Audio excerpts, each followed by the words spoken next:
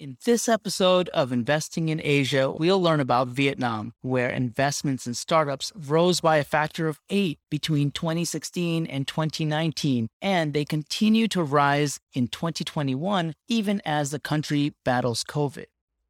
This is Betatron, Investing in Asia, a podcast for people who want to invest in Asia's future. We're talking about Asia outside of China, where 44% of the world's population lives. They are young, they're digital natives, and their buying power is increasing by the day.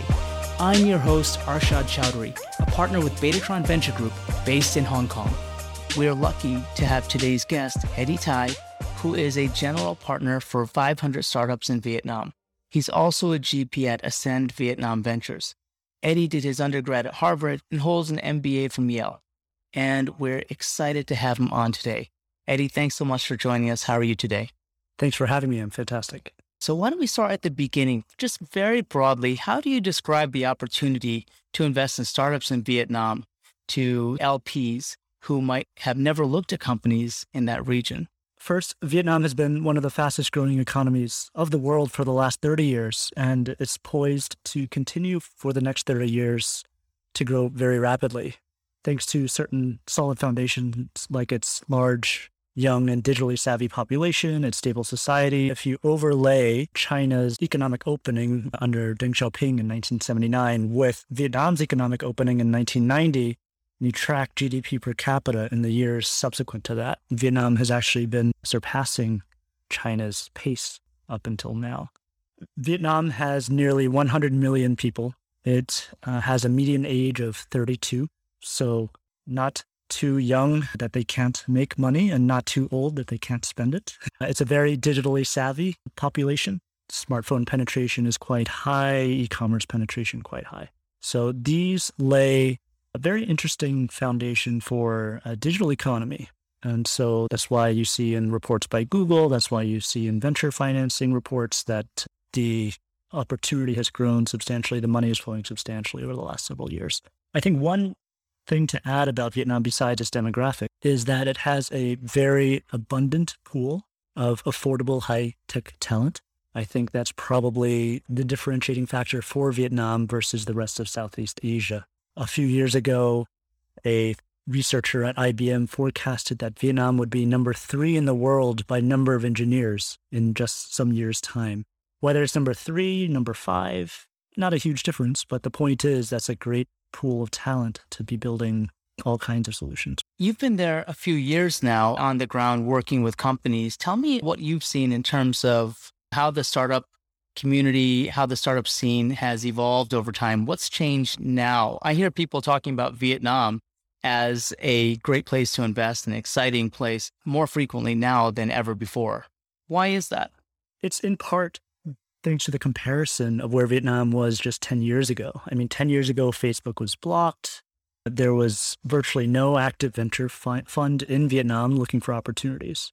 In that space, there were still the courageous, risk-taking entrepreneurs trying to build opportunities. But yeah, they had little support. It was more of a desert than an ecosystem. Just a few years later, starting around 2015, 2016, we started to see a bit of a renaissance, and it's hard to pinpoint one particular factor that triggered it. I think it's just a combination of elements coming together in a primordial ooze that started to generate more and more activity, but things like a breakthrough in e-commerce activity, things like the government starting to focus on promoting the digital economy, and things, of course, like people either shifting from corporate roles within Vietnam or shifting from roles from outside of Vietnam, deciding to build something new in Vietnam. In keeping with that theme, help me understand how entrepreneurs think about building tech and building online communities with respect to the government, with respect to maybe changing rules on the ground around what can be said and cannot be said. I suppose this is a topic that could warrant its own podcast session. But in short, just like any country, there's a mixed impact of government on entrepreneurial activity. But that said, net, the government has been very supportive of this new digital economy in Vietnam. And it started with a recognition on the part of the government that this sector would soon not be a sector, but be involved across the economy, across society. and it would be involved in job creation and tax revenue and so on. So the government around 2015 made a conscious decision of prioritizing supporting startups and the digital economy. They called 2016 the year of the startup. They declared that Vietnam become a startup nation in the fashion of Israel. They sponsored what has become the largest annual tech event in the country, and so on. So these, I think, don't create successes by themselves, but they create a space where entrepreneurs can confidently try to be innovative and not have to worry so much about, oh, am I going to be hamstrung by regulation a year or two down the line? What are some breakout companies that have emerged from the country? The first breakouts were kind of domestic-focused players. VNG was the first unicorn in Vietnam. It used to be called Vina Game. As you can guess from the old name, it was a game developer and distributor. It has since expanded to a variety of other digital businesses. Besides that, a lot of the early breakouts have been kind of the first-order tech companies that you would expect in any burgeoning digital economy, e-commerce like Tiki, digital wallets and payments like VNPay and Momo. These have gotten tens of millions of users and hundreds of millions of dollars of financing from venture capital and private equity funds. A new set of startups has been arising, and it's a set that we are very excited about, which are folks that are not just focusing on addressing digital economy opportunities domestically, but building something that has growing and staying power across markets, whether in the region or beyond. The most notable one that has come out in recent months is a company called Axie Infinity. You may have heard of, pioneer in blockchain gaming and NFTs. So in short, for folks who don't know what NFTs are, NFTs are non-fungible tokens. They are a digital item that has unique properties, and rather than a commodity like Bitcoin or Ethereum. And this company decided to use that concept to build a game like Pokemon Go, with each item being a unique creature. And they have started to build infrastructure around that. It's a lean team of about 40 people, mostly in Vietnam. And they have since broken out since we invested just a couple of years ago. Some numbers as an example. In January 2021, they had about $100,000 of revenue. In July of 2021, that number reached $197 million. Wow. And it's international revenue. It is international revenue. Their top markets include some countries in Southeast Asia, like the Philippines, Indonesia, and Vietnam, but also they have substantial numbers of users in Europe, the Middle East, US, Latin America. That kind of story is usually like a shot in the arm for the entire startup community. I mean, when you have these breakout companies, they really do tend to lift the spirits, the enthusiasm, and even drive capital into the country in a way that's really meaningful. I see a lot of similarities in places like Bangladesh and Philippines, where the startup community is very cooperative and they are rooting for one another, because another company's win is in many ways a win for everyone. I think so. And it inspires folks to start to follow the path in the same sort of sector or scale of opportunity. So yeah, there's all kinds of ripple effects from winners like this. When you're looking at companies from the perspective of 500 startups, do you guys have a bias towards companies who are looking to become local champions, or do you prefer or encourage companies to think more broadly and quickly become international in their scope? Vietnam is a large enough market domestically that you can build a good company that's simply serving the Vietnam market. But we think that there's a lot more potential for Vietnamese founders, Vietnamese teams to build for well beyond that. So we are indeed, with Ascend Vietnam Ventures, looking to back a wave of internationally iconic companies that we think will arise from Vietnam. Companies like Axie Infinity, like Elsa, which is an international edtech company with users in 100 countries. Companies like Trusting Social, which is enabling alternative access to credit for the underbanked in Southeast and South Asia. These companies all emerged in just the past 6 years or so and have achieved global scale, and we think there's a lot more to come. What are some challenges that international investors might face related to investing in the country? What do you warn people if they are either individual angels or VCs that are just getting started investing in Vietnam? I think the warning I would give to them is probably a similar warning you would hear for folks in other countries, which is you have to get on the ground. You have to see how things are happening with your own eyes and understand how people interact. You can hear all the podcasts, read all the articles you want, but it doesn't supplement a live experience. And with that, it ends up not being a warning for most people. It ends up being a spark. People end up getting on the ground in Vietnam and they see, wow, things are even more advanced than I expected. Not to say that they are developed country level. It's not like another, Shanghai yet, but they look at the Thu Thiem area where like just outside the downtown of Ho Chi Minh City. And they say, oh, that reminds me just like Pudong in Shanghai 20 years ago. I can imagine the city rising up from the marshes there, right? Or similarly, going into a startup office or a co-working space and seeing the amount of talent that's packed into such a small area relatively, and the work that they're doing is often world-class. I think with those experiences, it becomes a lot more clear that Vietnam's story is not going to be a Vietnam-only story in the next few decades. How about for investors, their ability to execute contracts and pursue claims in courts? Do you have any experience with that? We have been able to avoid most issues. I think it's by virtue of partially where the founders choose to establish their companies and partially the nature of the entrepreneurs that we tend to back. So on the first point, Vietnam's arbitration process is still developing. It's not as clear as one might hope or expect to see in a place like Singapore, the US, or London. And so a lot of entrepreneurs anticipate potential concerns around that by setting their offices, indeed, in jurisdictions like that. Singapore is quite common. And by having that set up in Singapore, then Singapore arbitration applies, Singapore law applies. It's pretty easy from an investor perspective. The second point of the kinds of entrepreneurs to back, naturally, I think, individuals with more awareness of how things work internationally tend to understand the importance of a good contract, the importance of adhering to a good contract, and so on. So it is the case that because we are often backing teams that we are hoping will have the ability to go global, they have this international perspective already. And so then entering contracts that are fair and transparent and so on is pretty straightforward. We have not had issues. What are some consistent challenges you see on the ground for the startups themselves?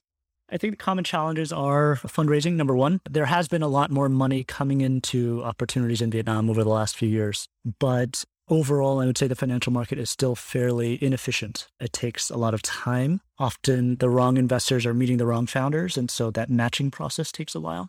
And then even as a founder and investor match appropriately, then the process to close, if not well managed, can end up stretching out months as opposed to, the 1 or 2 months you might normally expect. So I think that's the financing market is one major challenge. The second is a common refrain, I think, for any entrepreneur in any market. It's no exception in Vietnam. Vietnam has a great amount of engineering talent, has a great amount of functional leadership, but I suppose at a certain level of finding a certain type of leader that has the combination of perspectives and alignment with the vision and is not already taken by another company, it can be hard to find the right match there. So I was talking about C-suite hiring or co-founder sourcing. Those are the two major challenges I would say founders have to overcome. Of course, founders have to overcome many different kinds, so I'm not going to say it's only those two, but those are the prominent ones. On the talent side, as more money pours in, I imagine that would put some upward pressure on the wages people are expecting. What does it cost typically to hire, say, a full stack engineer who's from the local market? So it depends on the level of experience.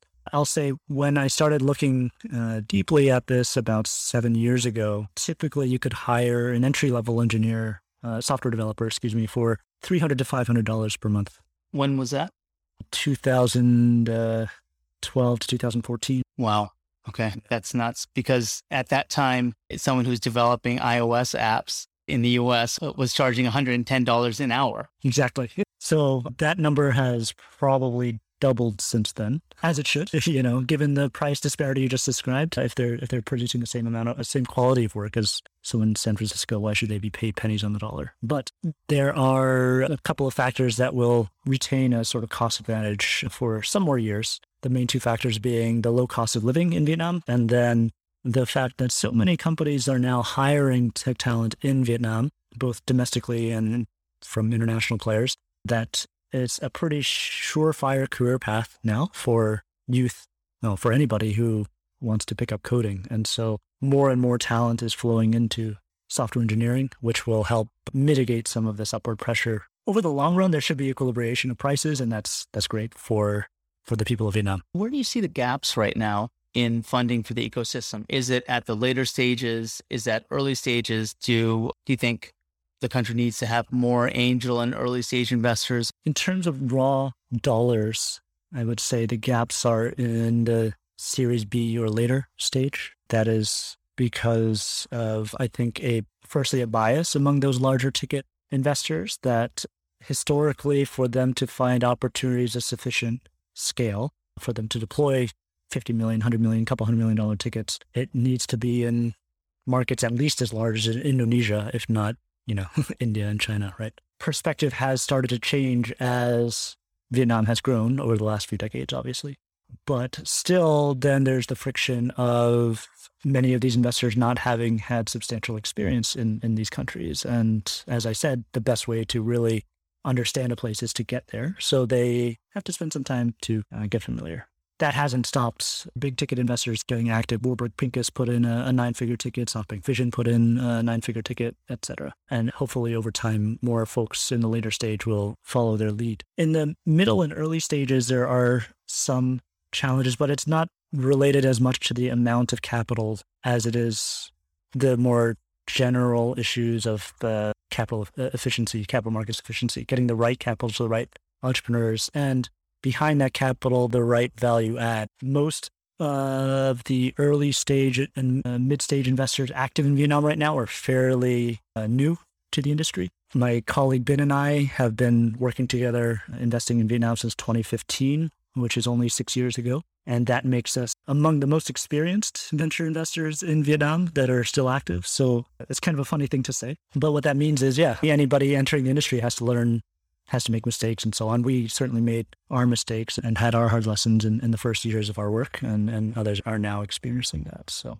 I think that's just a matter of time. What are some realistic exit opportunities for Vietnamese startups? It depends on whether the Vietnamese startups are serving the domestic market primarily, or if they are going at international opportunities. Domestic opportunities, there are a fair number of acquisition opportunities, both from roll-ups of say, number one, number two players in a particular sector, or conventional companies wanting to accelerate their digitalization and therefore acquiring the tech leaders. That has been happening. Also, what has been happening on this front is larger players in, say, Korea, Japan, China, other parts of Southeast Asia trying to accelerate their Vietnam market entry by acquiring the local Vietnam leaders.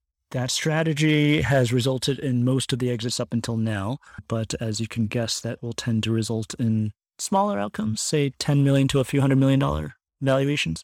The largest outcomes are going to be those that hold on, continue to try to be not just country leaders, but go global. And so, for example, we'll roll back to Axie Infinity, with almost $200 million of revenue in July alone. I think it's unlikely they would be acquired by a local company. You can speculate where they might be headed. As VCs, we have relatively long horizons on which we are investing in companies, waiting to see outcomes, working with companies. So something I think about a lot is how climate change is going to impact our portfolio companies, and broadly how it's going to impact the region. Southeast Asia, South Asia, densely populated, really susceptible in terms of migration challenges, heat, drought, so many people working in agriculture. So for you, how do you think about the existing climate change and what's going to be, I'm sure, even worse impacts over the next few years when it comes to venture investing, and specifically venture investing in Vietnam?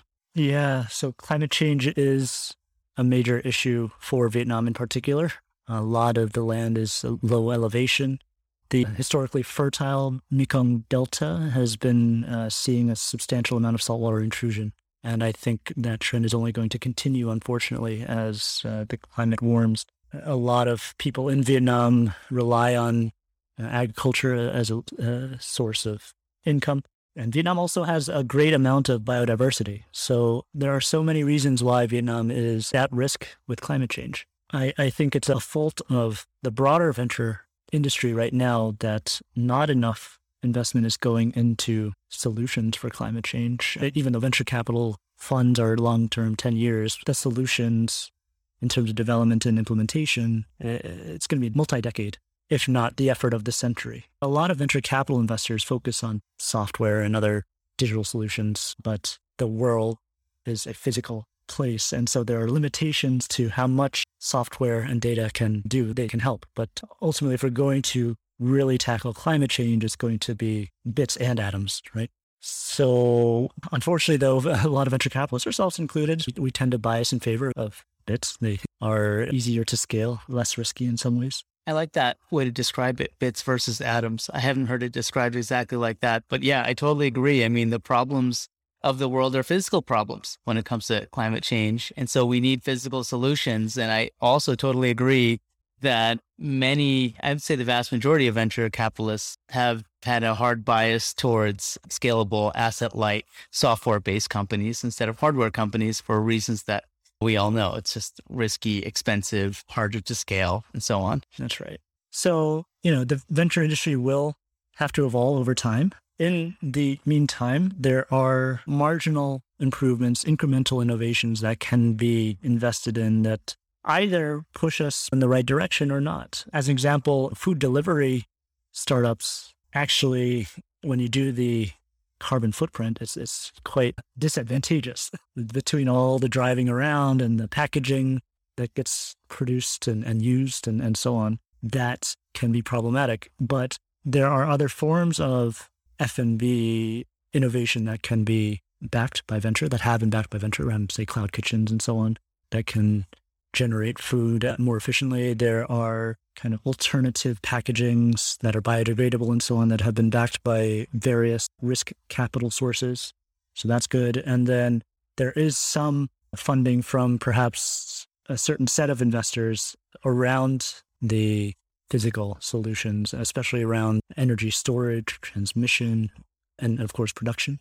Ourselves, out of our prior fund, we invested in a couple of companies around climate change already, and we're hoping to see a positive impact from those over time. One example is a alternative protein startup called Cricket One, leveraging an age-old source of protein, crickets. Crickets are consumed by an estimated billion people on the planet already, and they are substantially more efficient from a feed perspective, from water perspective, and so on. And so this company can effectively grow and harvest crickets and then produce it for protein powder. That's great. I absolutely agree that we're going to have to innovate on food, especially when the massive agriculture industry is already being affected by salinization, irregular weather patterns in the region, and especially when half of India, 47% of Pakistan, half of Bangladesh works in agriculture. I don't know the exact stat for Vietnam, but I imagine it is well over 25%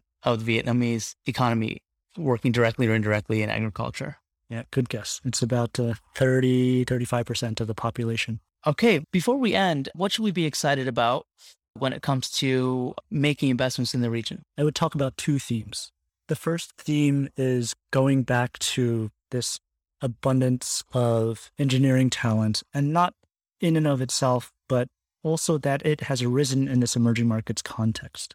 If you look at science and math performance among Vietnamese youth or among youth around the world and compare it to GDP per capita, and you go to a scatter plot, you go to the far left end of that, lowest GDP per capita, compare against science and math education. You see Vietnam well outperforms other countries in its category. And you go to the right and you see China, and you go to the right and you see Russia, and you go to the right and you see the US. So that is the level of talent that exists here, raw talent. And the fact that they emerge in this emerging markets context means that they understand the things that still need to be solved here better than their counterparts in San Francisco or London or Tel Aviv. It's a rare country, I think, that has that combination. And so that's very exciting to me to see folks applying 21st century technology to age-old problems.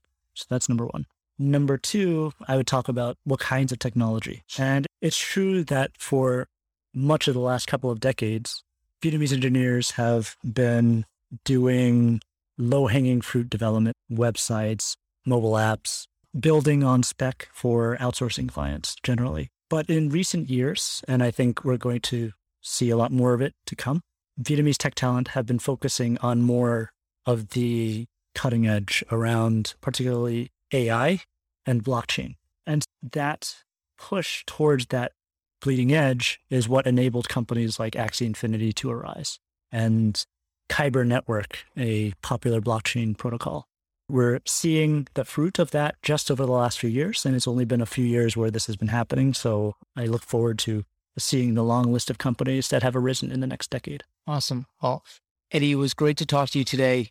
I am super excited about what you guys are doing, excited to see what Ascend does next, and wish you all the best. Let's be in touch. Hopefully we can get on some cap tables together. I hope so too. Thanks a bunch. Thanks for listening today. If you want to know more about Betatron, where we invest in fast-growing B2B startups throughout Asia, visit our website at betatron.co. I'm your host, Arshad Chowdhury.